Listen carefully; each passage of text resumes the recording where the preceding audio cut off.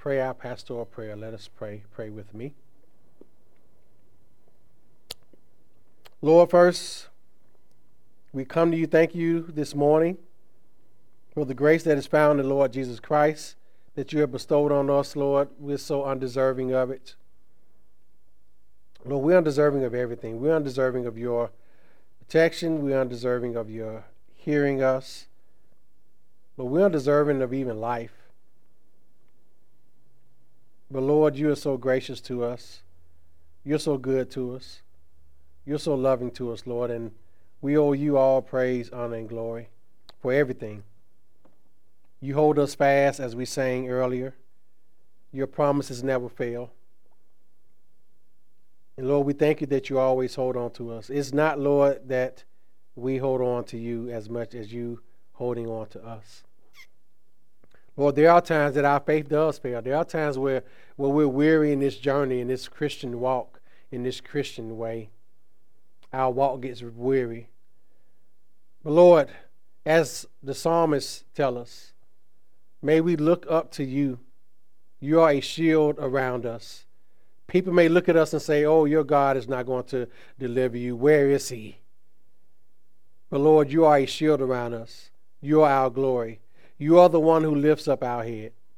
Lord, you are the one to whom we can call, and you will answer us from your holy mountain. Lord, when we lay down to sleep and when we wake up in the morning, you are with us. You sustain us. In the middle of the night when we can't sleep and we're looking on our phones for something to keep us company and give us comfort, Lord, you are still with us. You still sustain us. When friends betray us, when family members don't understand why we believe in you, Lord, you still sustain us. Lord, I pray this morning that you encourage each and every one of us in here this morning who may be weary, who may be burdened. Those who brought their burdens here, Lord, that they leave them with you. Leave them at the foot of the cross. Lord, we may be burdened by many things in this life. Lord, we bring them to you. We bring them to the Lord Jesus because Christ himself said to us, as it is written in Matthew, the 11th chapter, verses 28 through 30. Christ calls out. He says, come unto me, all you who are weary and are burdened, and I will give you rest. Take my yoke upon you and learn of me, for I am meek and lowly in heart, and you will find rest to your soul, for my yoke is easy and my burden is light. Lord, Christ calls us to bring our burdens to him. There's no burden that we have that is too heavy for our Lord. Lord, whatever burdens we have right now, whatever things we've been praying for that just don't seem to be getting an ear from you, Lord, may we cast them upon you. Your burden is light. You can bear the heaviest of burdens. Lord, you bore the greatest burden of all, and that is our sins. You bore them on the greatest thing, and that was on the cross. Lord, you bore the burden of our sins, the weight of our sins, the guilt of our sins, the condemnation of our sins, the curse of our sins on the cross. So, Lord, there's no burden too great for you to carry. Lord, may we cast them upon you. 1 Peter 5 tells us, casting all our cares upon you because you care for us. Lord, if no one else cares, you do. And even if other people do care, you care the more. Help us to know, Lord, that you will hold us fast, that you are faithful to your promises, that you would never leave us, that you would never forsake us. Help us as a church, Lord, as we go out into this community, individual members, representatives of the body of Christ. Help us as a church, Lord, to remain faithful to you, to remain faithful to your word, to remain faithful to our commitment to serve one another, to serve you, and to serve our community. Help us, Lord, to not bow the knee to any cultural whims that go against your word and go against Scripture. Help us as individuals as we go out into this world, whether it's into the schools, whether it's on our jobs, whether it's among our family members, whether it's in the public square, where we're out in public, Lord. Help us to hold fast to your word, to be faithful to you, to be true to you, to be true to your word, to be good ambassadors and representatives of your kingdom. We represent Christ every time we step out of these doors. We represent Christ. We represent Christ and Him crucified. And Lord, we pray for our other churches, other men, other like-minded brothers as they preach. We pray, Lord, that you be with them this morning. Help them, Father. Help them to preach faithfully your word. Be with them, Lord, this morning. Help them to shepherd their flock well, to shepherd their churches well, to your glory and to your honor. Men here in this nation and men across the nation, Lord, help them all to preach and teach your word well, to do what is pleasing in your eyes in their congregations. May they be faithful shepherds of the flock of God. Lord, thank you for your word. Thank you this morning for the privilege to preach your word. Help me, Father. Assist me by your Spirit, by the power of your Spirit, to preach this text well this morning to your glory. And Lord, send your Spirit to illuminate these truths that we will hear. Illuminate your word, Lord God. Illuminate your truth. Show us what you would want us to hear this morning. In Christ's name I pray. Amen.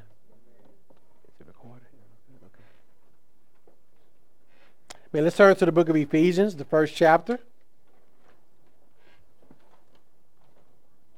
Is it recording?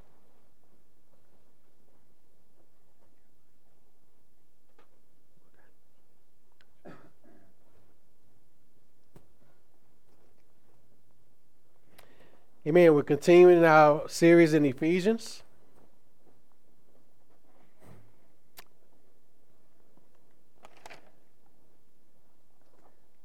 We're continuing through this section of the book of this chapter. This is the last section of this chapter before we get into chapter 2 next week. And our topic today is the power of God working for us. Not just in us, but for us. And as I was preparing this week, I was really excited studying this because I was thinking to myself that as believers, and I'm including myself because I'm a believer, sometimes we don't realize the power of God that is at work in our lives by His Spirit, and how powerful God's power is, and how we as Christians, as one of my old pastors used to say, we're living beneath our privilege as saints of God. It's like you have resources available, but you're not using them. And sometimes as Christians, we can fail to realize that we as believers have the power of God working for us on our behalf for His glory. We may not always feel, quote, powerful, but it's not about feelings. It's about what the truth of what the reality is. So let's look at our verses here. I'm going to start back again at the 15th verse. This is the context of this whole prayer that Paul, is praying, but our focus is going to be verses 19 through 23.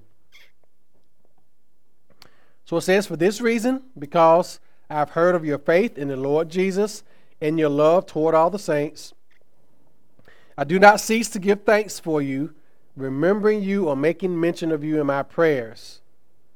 And the prayer petition begins at verse 17, the things that he prayed for.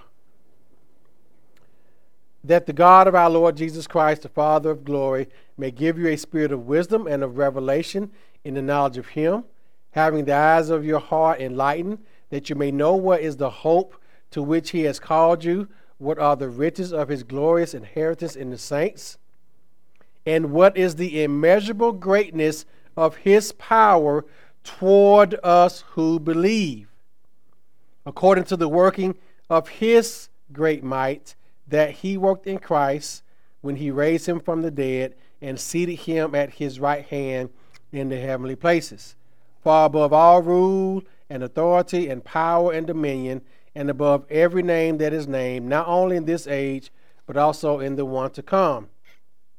And he put all things under his feet and gave him as head over all things to the church, which is his body, the fullness of him who fills all in all. So this prayer crescendos to Christ. It crescendos to Christ. It builds up. It builds up. The point of this all is Christ. The point of God's power working for us is all about the exaltation of Jesus Christ. So God designed the church for his glory. He designed us as saints for his glory. He gave us all these spiritual blessings that we talked about earlier in this chapter. He blessed us with the riches of his glory. And with all of that, his power given to us by the Spirit, we are called to walk worthy of our high calling as saints. So one question is that we can start off with is why, this is the introduction here, why do we need God's power? Why do we need God's power? We live in a nation, we live in a culture, we live in a world where people are more focused on self. They're more focused on actualizing their best self. In other words, living their best life. You know, manifesting. That's another very powerful cultural word. People are all about manifesting, speaking things into existence, creating good vibes so that good things can come to them. You hear about people talking about positive and negative energy as if we are in control, as if we are God, as if we can command nature, which God created. We can command the universe, which God created, to bow down to our every whim. The secular worldview, as opposed to the biblical worldview, the secular worldview says that man is in control. That's the secular worldview. That's why you have people that are saying, my body, my choice. I have a right to kill my baby in my womb. Why? Because it's my body. I'm in control of my body. I'm in control with what I do with my body. If I want to mutilate my flesh and get some things cut off because I believe the lie that I can be the opposite sex, then guess what? I should be able to do that. Why? Because it's whose body? It's my body. I'm God. I'm the God of my body. I have all the power. I have all the glory. I deserve all the praise when I do it. Why? Because I'm God. I'm worthy of worship. That's what our culture says.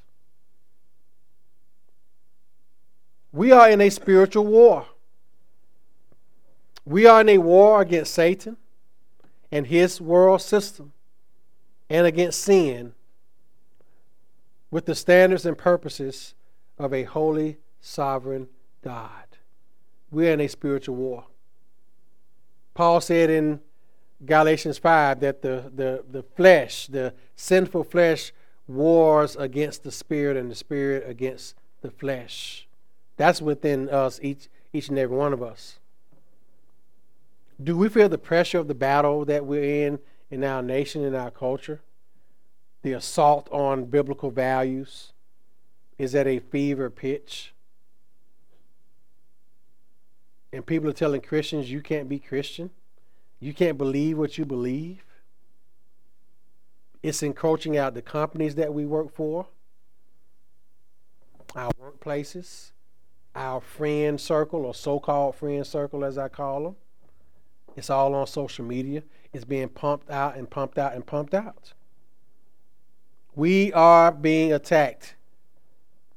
And because we're under spiritual attack, guess what? We need to tap into God's resources and God's power in order to live a victorious life. In other words, guess what? We will become discouraged, we will become depressed, and we will become casualties of this war. We will be rendered ineffective and useless for fighting. We, as Paul said in 1 Timothy, we are soldiers. We are in the army of the Lord. Those of us who are believers, guess what? We're in the army of the Lord. We're in the Lord's army. We are soldiers. We are called to fight against sin. We're called to fight against the evil powers of this world. We're called to fight for the truth. Jude says that we are to contend earnestly for the truth once for all delivered to the saints. We are to contend for the truth. We are to stand on the truth. We are to proclaim the truth. And guess what? When we do that, it's going to be a fight. Why? Because people love darkness rather than light. We live in a nation where right is wrong and wrong is right.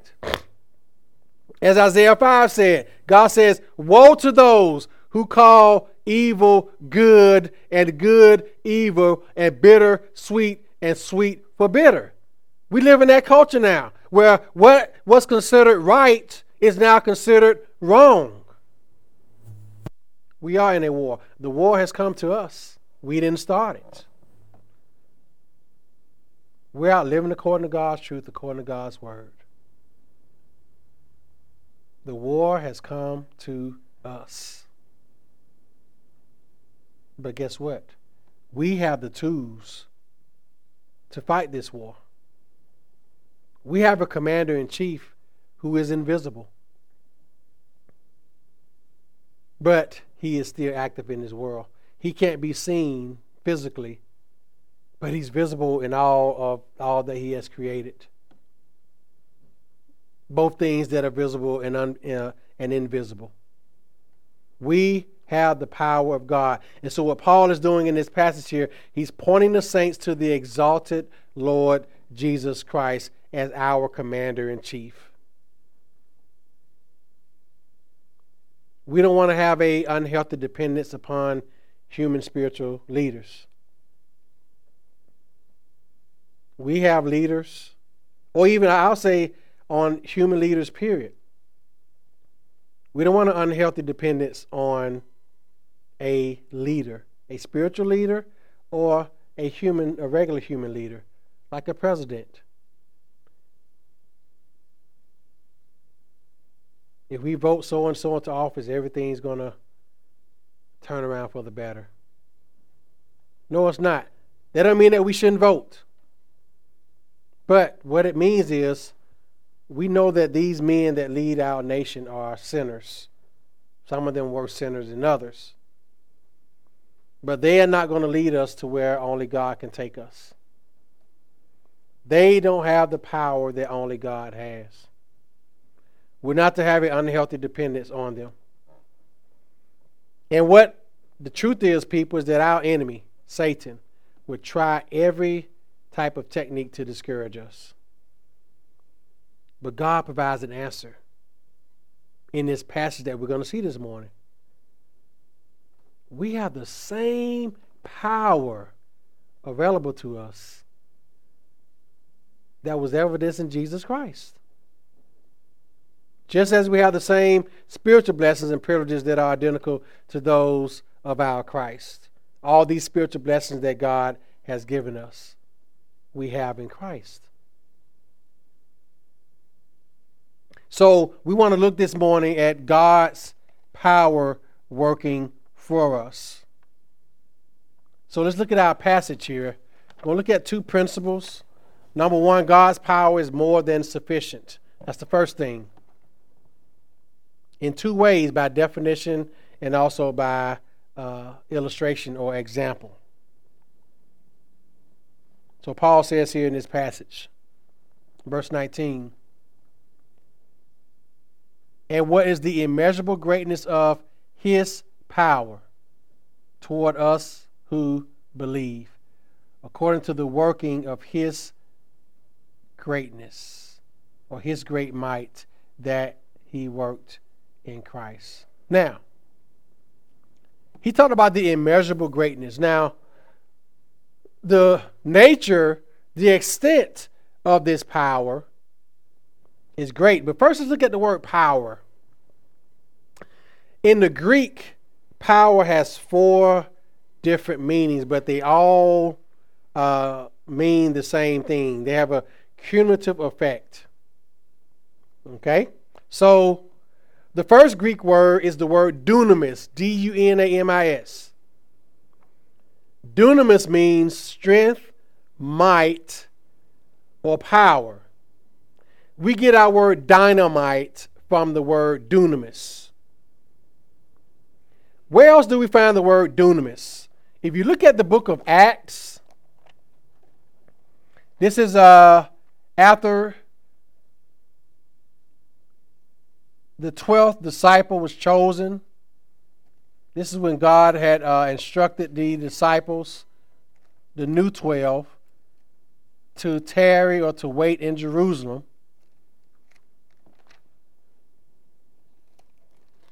Acts, the 1st chapter. This is after the ascension of Christ.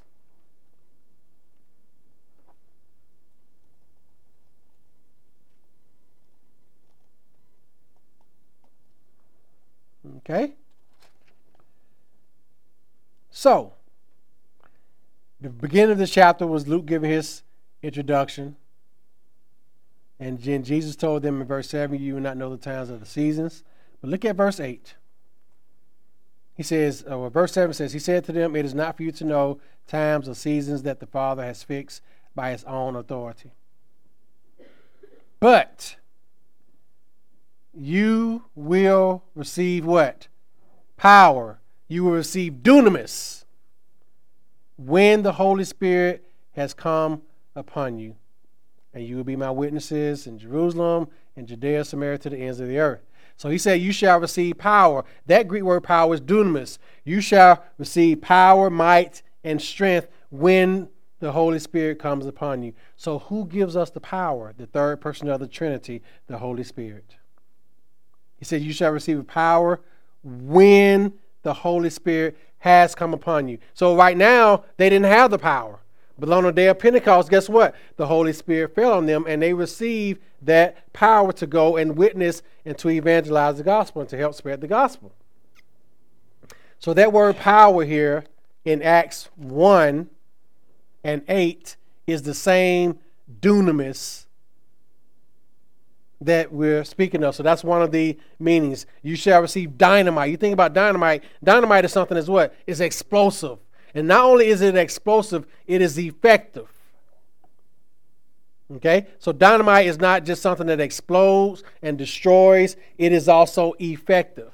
So he was telling them, you're going to see this power. It's going to be an explosive power. It's going to be an effective power. So when we're looking back in this passage here in Ephesians, and what is the immeasurable greatness of his power, his strength, his might? Okay? Another Greek word for power is energia. You can almost tell what root word that is for, the word energy. Energy, or energia, the Greek word energia, means power in action or working power. And we see that in the latter part of this verse. The immeasurable greatness of his power towards us who believe, according to the working of his great might. So the working means the energy, the power in action. So you have energy, which is the working power. The third Greek word is kratos, Kratos, which is the strength exercised in the activity that you're doing. It's the strength that you're given during the activity. It is dominion. And then ischus, I-S-C-H-U-S, is inherent ability. It is strength that is possessed. So those are the four Greek words for power. And all of them have a cumulative effect of meaning that this power is something that is in action. It is something that works. It is something that is mighty. It is something that gives strength. It is something that is exercised in doing an activity. So Paul is talking about this power, this dunamis, this energy that God gives us. We are energized by the Holy Spirit. He energizes every believer.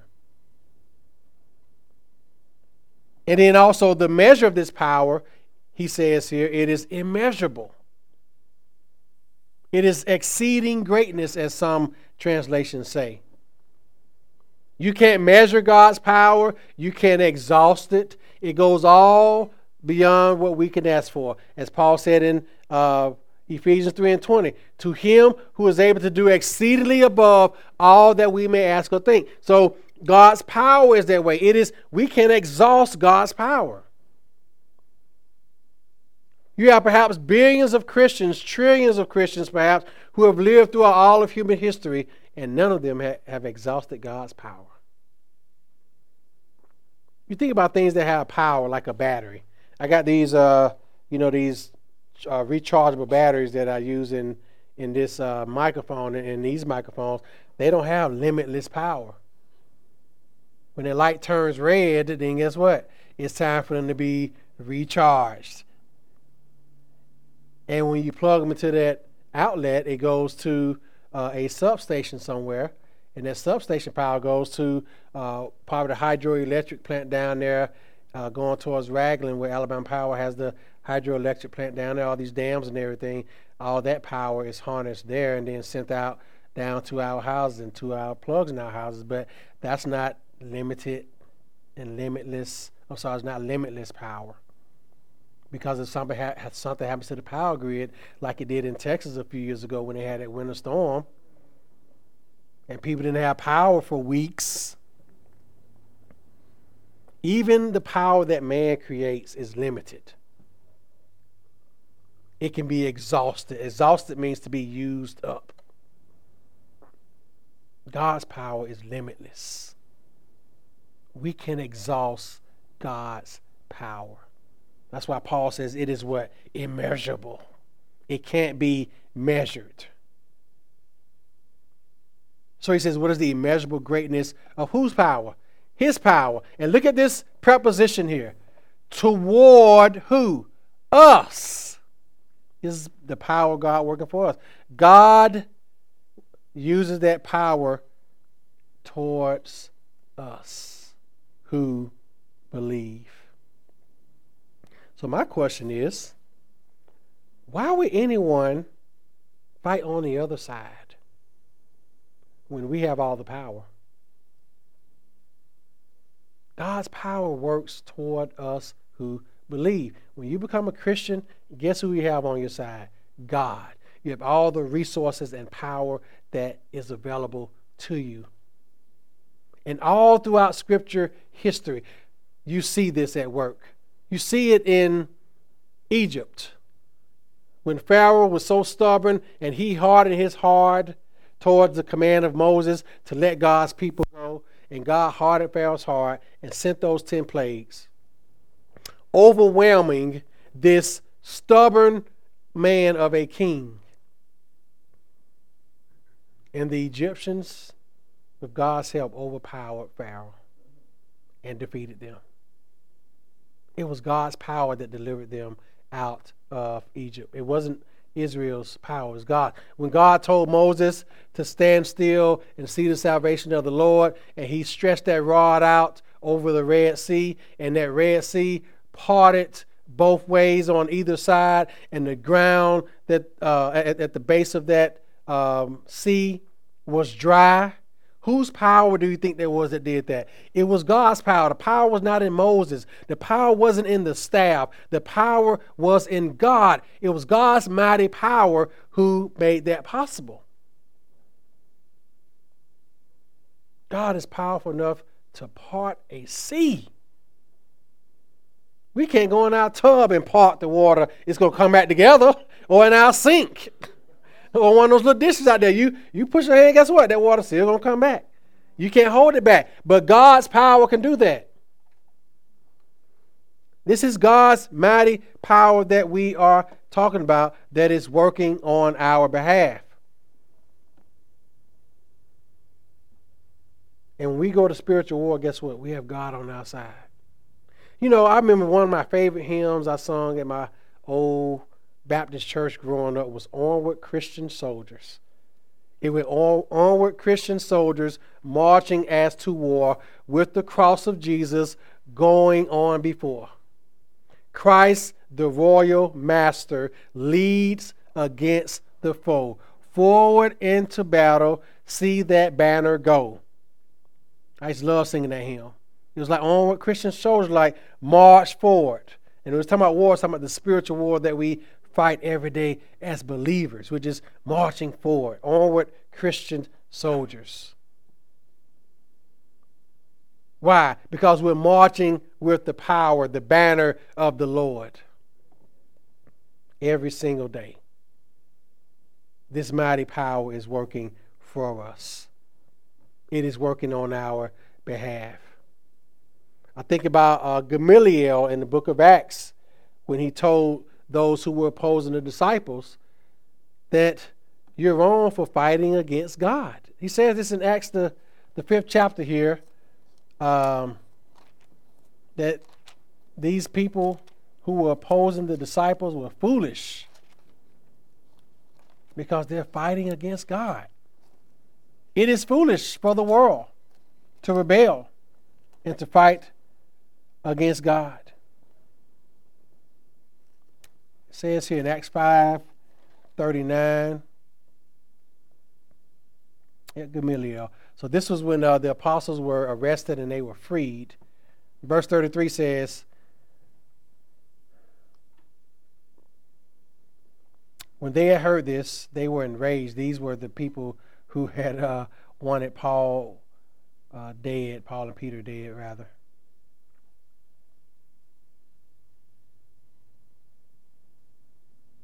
It says, when they heard this, they were enraged and wanted to kill them. But a Pharisee in the council, named Gamaliel, a teacher of the law, held in honor by all the people, stood up and gave orders to put the men outside for a little while. And he said to them, men of Israel, take care what you are to do with these men. For before these days, Thetis rose up, claiming to be somebody, and a number of men, about 400, joined him. He was killed, and all who followed him were dispersed and came to nothing. And after him, Judas the Galilean rose up in the days of the census and drew away some of the people after him. He too perished, and all who followed him were scattered. So in the present case, I tell you, so he was being sarcastic, saying, other men were like these before, and their cause turned out to be nothing. Of course, he was wrong. So anyway, verse 38. So in the present case, I tell you, keep away from these men and let them alone. For if this plan or this undertaking is of man, it will fail.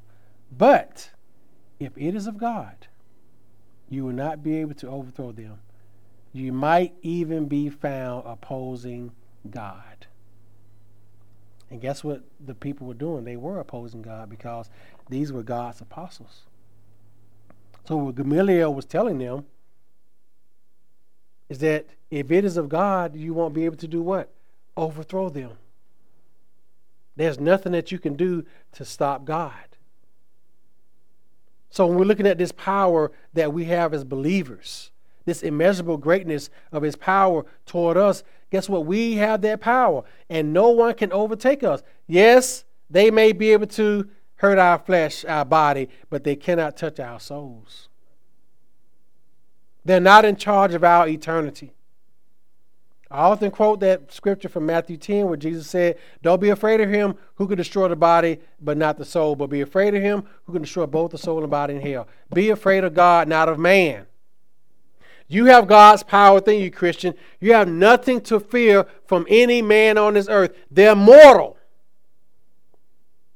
They will perish just like you, but the only difference is they can't take your soul. They can't take away the inheritance that you have in Jesus Christ. They can't take away the fact that you are in Christ. You're in Christ in your life, and you will be in Christ in your death. They can't take that away from you. That's why we have countless, thousands of Christian martyrs who went to the death for the faith because they knew that those who were persecuting them, those who were killing them, could not touch their souls. Many of them still proclaimed Christ, even while they were being burned at the stake. Many martyrs did that. Why? Because they knew that these people, these evil people who hated God, could not stop God. As much as they tried, they couldn't do it. They could not stop God's power. They may have thought they were. When they crucified Christ, guess what? They thought they had stopped all this Christianity business. But guess what? 3 days later, he rose from the dead. And who raised him from the dead? God did, as we see in this passage. They thought when they crucified Christ that they had stopped him. They think that when they persecute us, guess what? They're going to stop us. No, my friends. Paul says here, the immeasurable greatness of his power toward us who believe, according to the working of his great might. Now, I'm always reminded of Romans 8:31. If God be for us, who can be against us? No one. That's a rhetorical question. The answer is no one. We have unlimited power available. The victory in the war is already assured. The only question is, will we fight spiritually with what we've been given? Next, we see the power of God is more sufficient by illustration that Paul gives. He gives a great illustration in this passage. He says here in verse 20, that he worked in Christ when he raised him from the dead. So he raised Christ, and then he seated him, and then he continues, he put all things under his feet, and he gave him to the church to be head over all. So let's look at these 4 things. So these are the 4 great acts of God that Paul talks about that he already did for Christ. Number 1, he raised him. Now, this is something that we must get right. Jesus didn't raise himself from the dead. God raised him from the dead. Okay?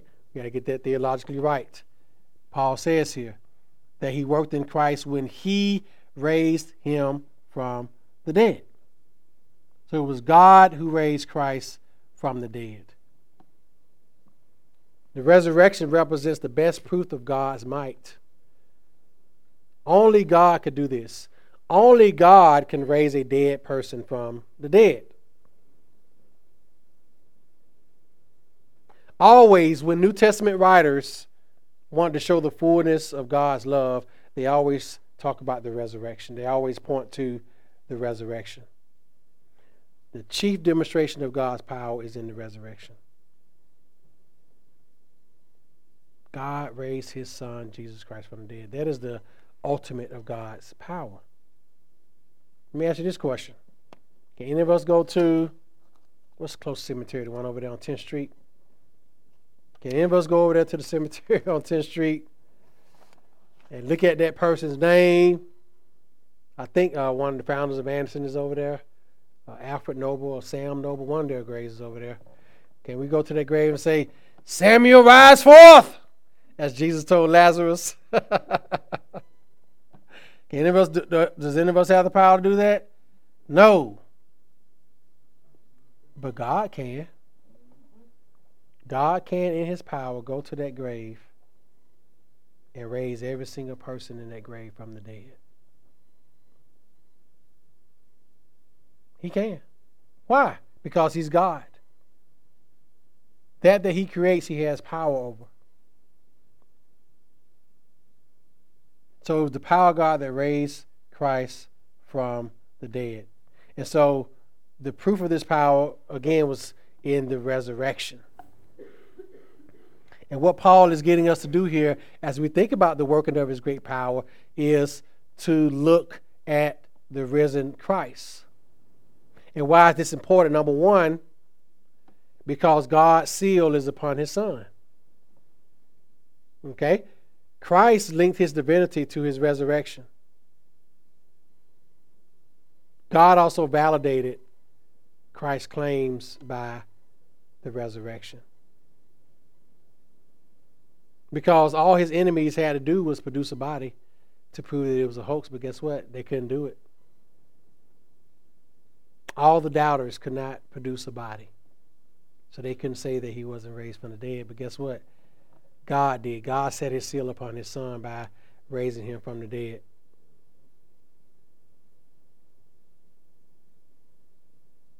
Also in the resurrection, the reason why we look to Christ is we see God's guarantee for our future.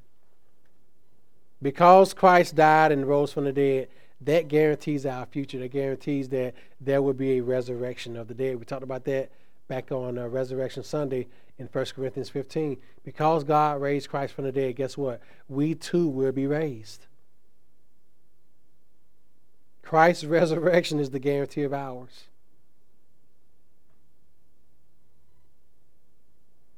And also, since he ascended in glory, we will have the assurance of inheritance and our place with him. 1 Peter 1 says that, 1 Peter 1, 3 through 4, that we have assurance of an inheritance and a place with him. That's why this resurrection is important.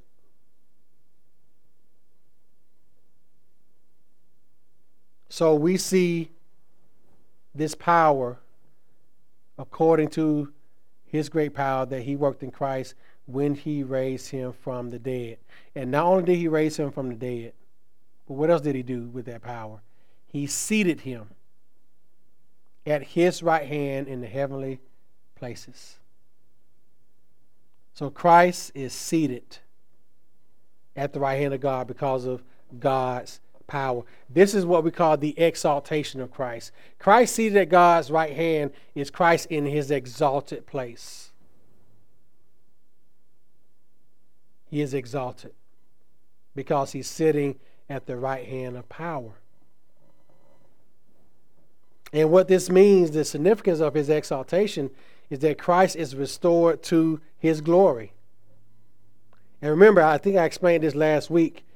Sitting was a mark of honor and authority, like a king sitting basically in session. That's what it's like. A king seated on his throne in session, ruling and reigning. That's what that seating is about. That's what it symbolizes, especially people in this culture would know because you had a lot of kings and rulers then.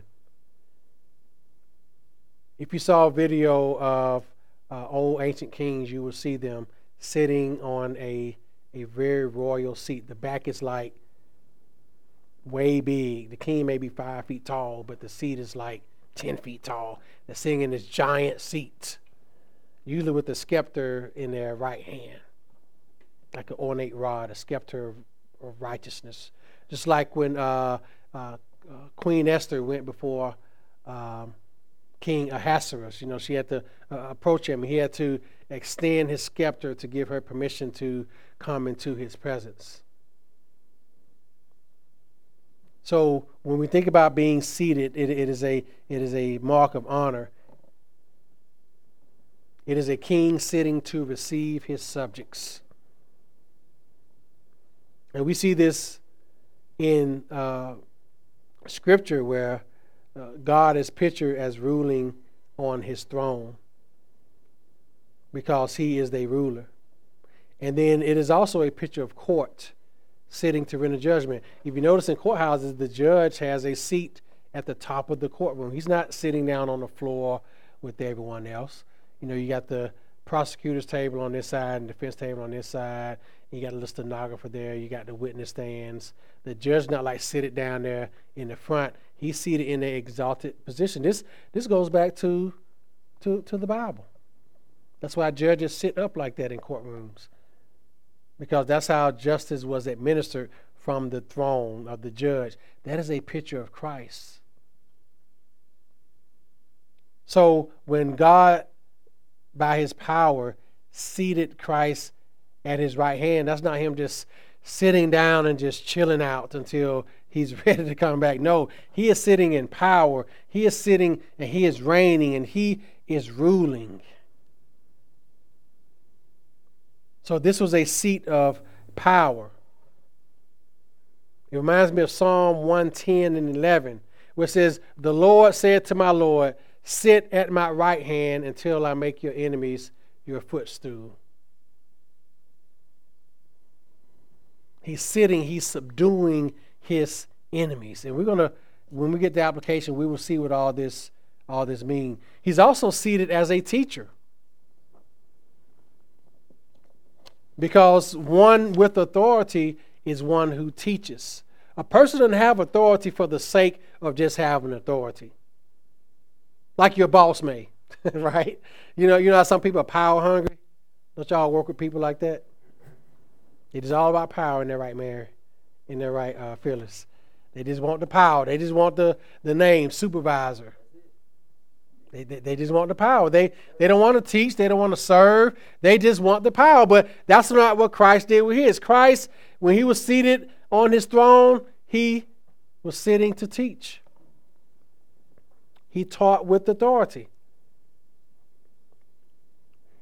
When Jesus was speaking, you look at Matthew 5:1, it said that the people marveled at him because he taught as one having authority. Look at Matthew 5:1. This is right before he gave his Sermon on the Mount, before he gave the Beatitudes. When Jesus spoke, they didn't receive him as Messiah, so of course they marveled. Okay, so seeing the crowds, he went up to the mountains, and he did what? Sat down. That was the posture of a teacher, a priest.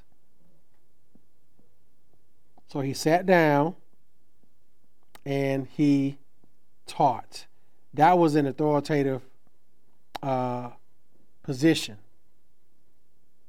That he taught as one having authority. Okay? If you look at Matthew 7:29,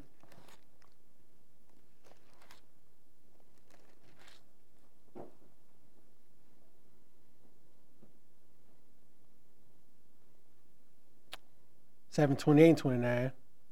And when Jesus finished these sayings, this was after the Sermon on the Mount, which covers Matthew 5 down through the end of the 7th chapter. This is the greatest sermon in all the Bible. And when Jesus finished these sayings, the last saying he talked about was a house built on a rock versus a house built on sand.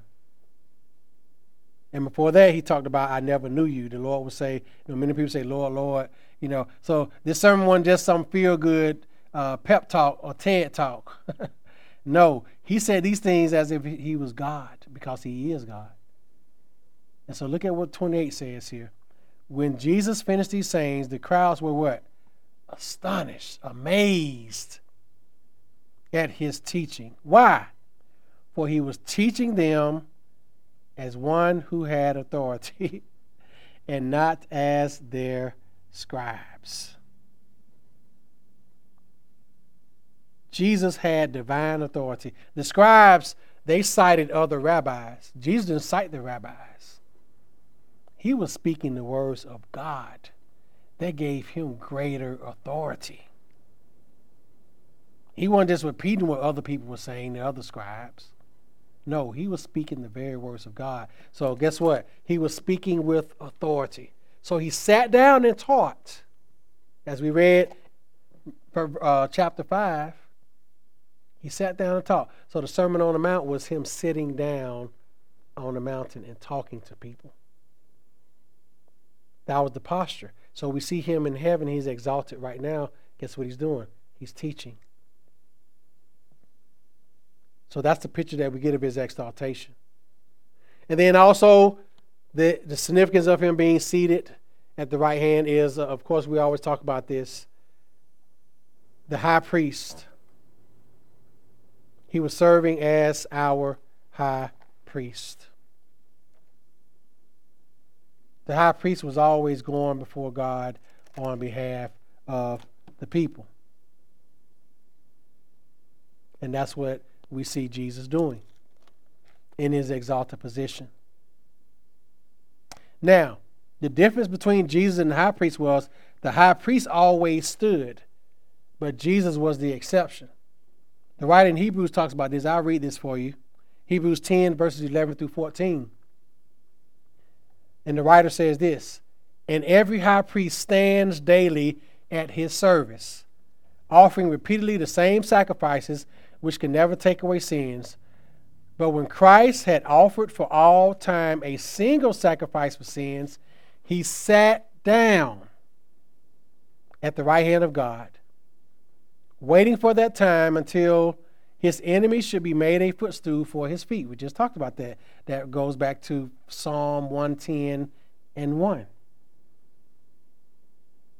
"For by a single offering he has perfected for all time those who have been sanctified." So the high priests of the Old Testament, they stood in performing their service.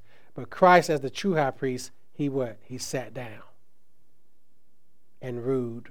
Christ intercedes for us. He mediates for us in a sitting position. He pleads our righteousness before God in a seated, exalted position. He's not exalted by standing. He's exalted by sitting. If you notice all these false preachers and all these false apostles walking, and all these false bishops, they want to stand up and everybody to applaud them and to worship them.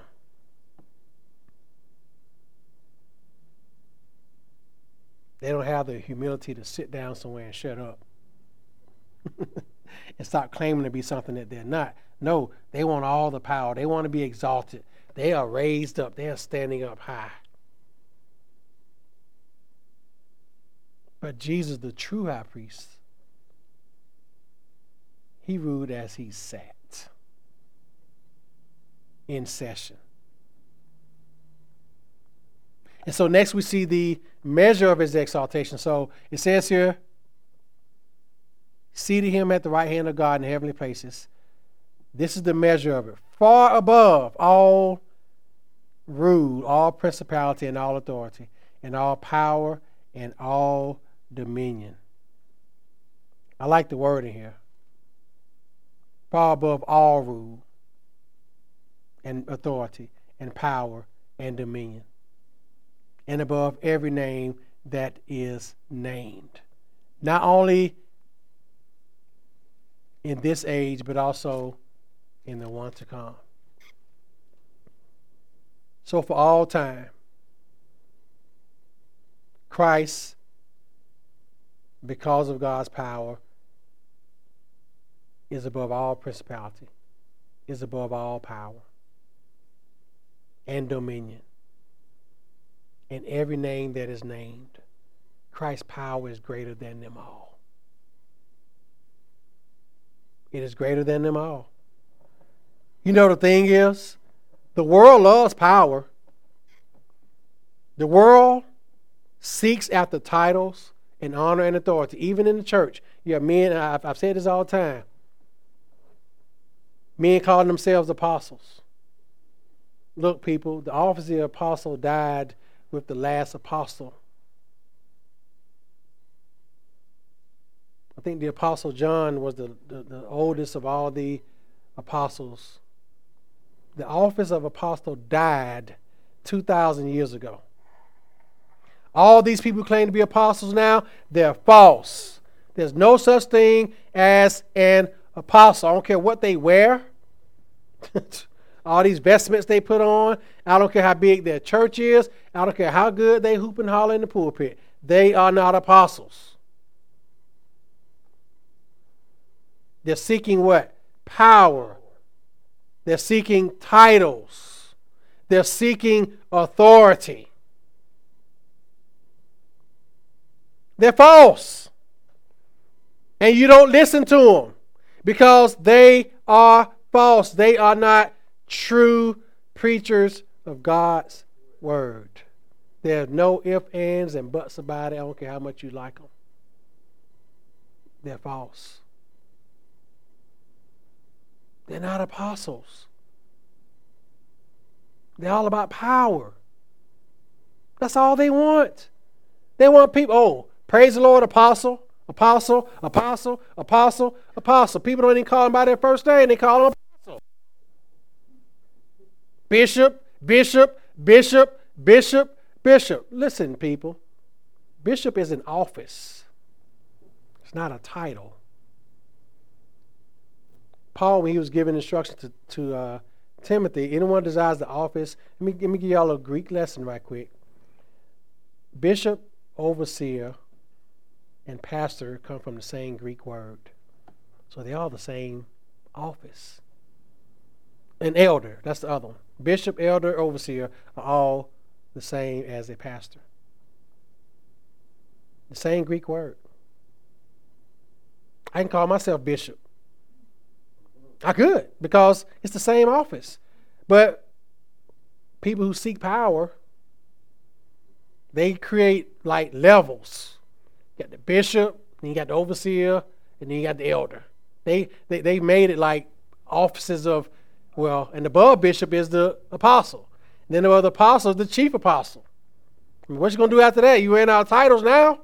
What's going to be next? But you see how foolish that is? What's part of a church system like that? You had the elders. I was a church elder. Then you had the overseers who were over different churches or whatever. Then you had the bishops who were over the overseers. That's not biblical, people. That's part of the reason why we left. We found out that's not the biblical church model. These people have taken offices and made them into titles. And you call them by that title. I used to tell people, don't call me elder. My name is Ronald. Fran tell you when I was officiating one of my former students' wedding. And the girl who was the director, she said, it was so funny. She said, Elder, I don't want to miss my blessing. You want me to call you Elder or Ronald? I said, you call me Ronald. And I have nothing to do with your blessing. I said it a little nicer than that, but I was like, you call me Ronald. I can't bless you, girl. I don't want to miss my blessing. What, by misnaming me? My name is Ronald. It's not Elder. You don't have to ask me, do I need to call you Elder or Ronald? Call me Ronald, please. I just want to make sure I don't want to miss my blessing. Because that's the kind of church that she was probably brought up in. I'm saying all this to make a point. Men who seek power have to subjugate other people. They have to make people beneath them. That's what they do. So they say the apostle is above the bishop, and the bishop is above the overseer, and the overseer is above the elder. And the elder is above the deacon. And the deacon is above the lay member. Why? Because the world loves power and seeks after titles and honor and authority. But what is Paul telling us here? He's far above all rule and authority and power and dominion and above every name that is named. Christ is above all. Christ is supreme above all. Not these fake people running around here. Christ has it all. Christ has all power. The power of the church belongs to Christ, not some person that's going to be here today and gone tomorrow. Not someone who was made from dust just like you, or as my old folks used to say, they put their pants on one leg at a time, just like you do. They don't walk around with an aura around them when you see them in the grocery store. They look just as plain and ordinary as you do. I don't care what kind of high expensive of a car they pull up in. You see some of these so-called apostles in public, they look just like regular people because you know what? They are. They don't have no little halo around them and they walk around with the aura and a big swinging robe and, you got to kind of step out their way a little bit and praise the Lord, apostle. Good to see you out here buying your groceries. I didn't know you went grocery. I thought maybe you paid somebody to buy your groceries for you.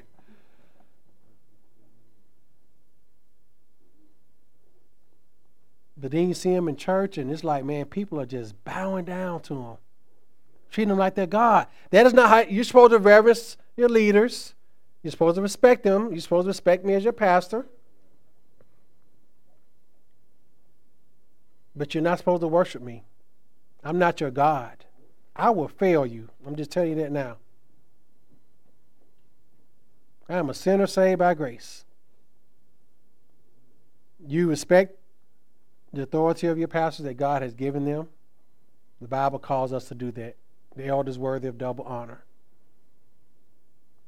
But you don't worship them.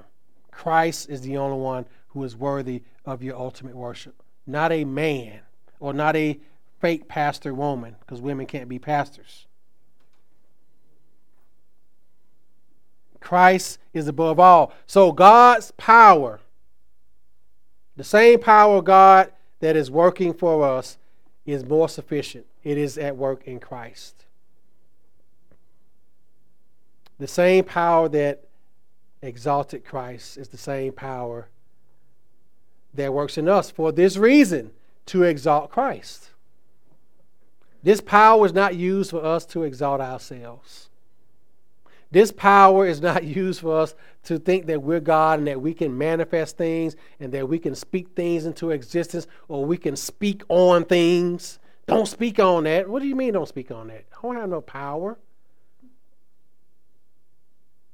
You don't speak on that, man. That's a man of God. The Bible says, touch not my anointed and do my prophets no harm. They're using that scripture out of context.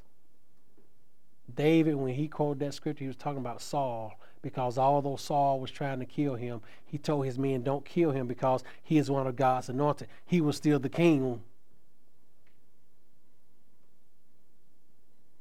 But they used that to say, oh, you can't say anything bad about, well, not say anything bad about him is good, but you go to them. But they're saying you can't speak on them. Look, Christ has all power given to him by God. And that same power is at work in us who believe. And that power is above everything. The world loves power, but only God has all power. And this power also, lastly here, gives Christ dominion over the universe. It says here, in the last verse, he has put all things under his feet and gave him head over all things to the church, which is his body, the fullness of him who fills all in all. Paul quotes he quotes Psalm 8 and 6. So Psalm 8 and 6 was fulfilled by Christ's exaltation of all creation and also as head over the church. Now, what does head mean? When we think about the word head, we think about, in our modern day, like the head of government.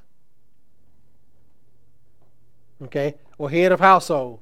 When you think about head of government, the head of our government is the President of the United States. The head of the President is the House and the Senate. The head of a city is the mayor. The head of the mayor is the city council. The head of the home is the husband. The head of the church is who? Christ. Not the Pope. The Pope is the head of the Catholic Church, but the Pope is a false head. And the Catholic Church is not true church, as Catholics do think. The Pope is not the head of the church. Christ is. So Paul says is that he has put all things under his feet. And the Greek word for all is all.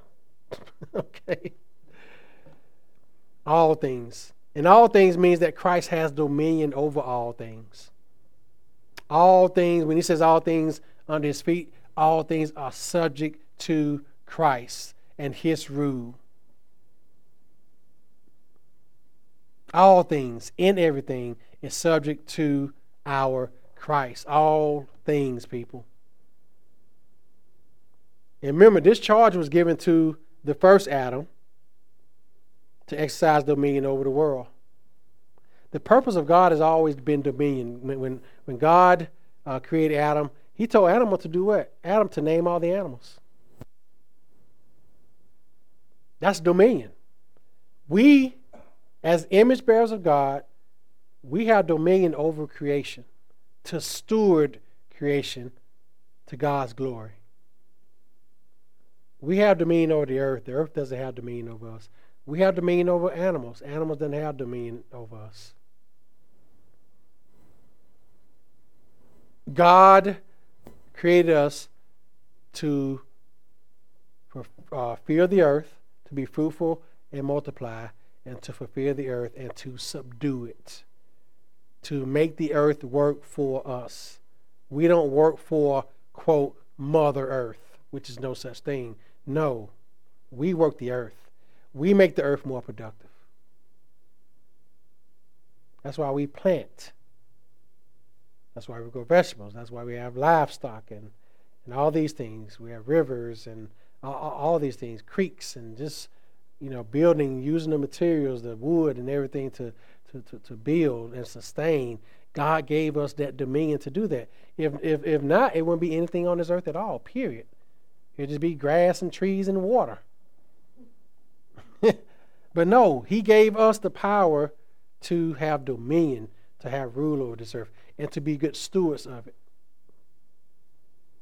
So, when you think about this dominion, Christ is like the master of the universe. He's the ruler over all,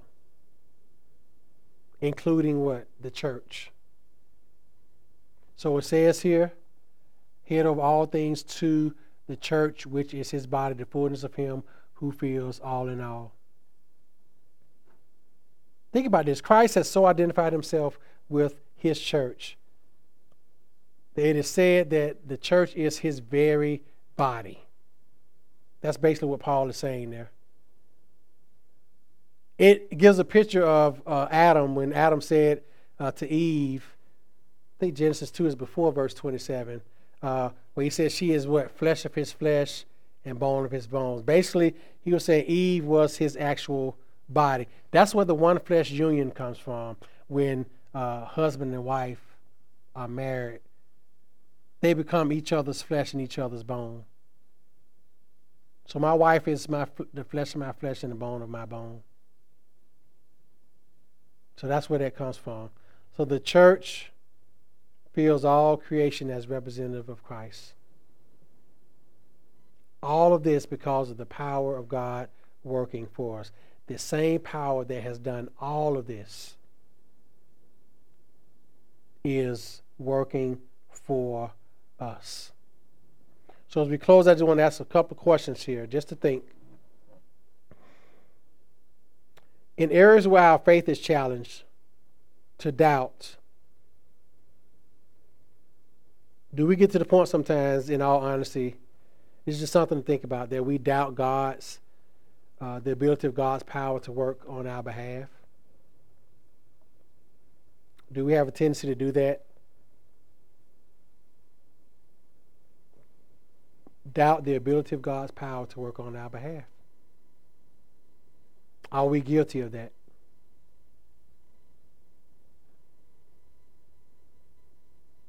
do we doubt God's power to work on our behalf as believers? The same power that raised Christ from the dead. And number 2, what keeps the power of God from being unleashed in our life? I think it comes from the lack of belief in God's power. Lack of belief that we have God's power. If you are a believer in Christ, you have God's power. You know what I mean? You're going to have supernatural power like a superhero in a movie. But you're going to have his power to withstand the trials that come your way. You're going to have power to persevere in your faith. You're going to have power to press on and press forward. You're going to have the power to continue to love, honor, and serve the Lord. To love and serve his church. You are going to have that power to look to the risen Christ as your hope.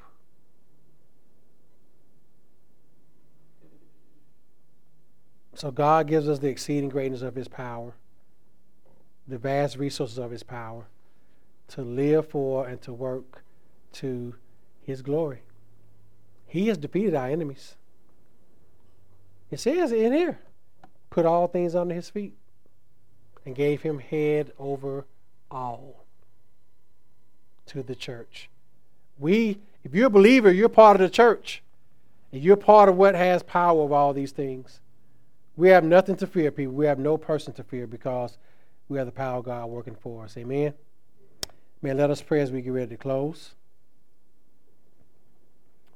Father, thank you for your word. Thank you that we have power from you. As you endued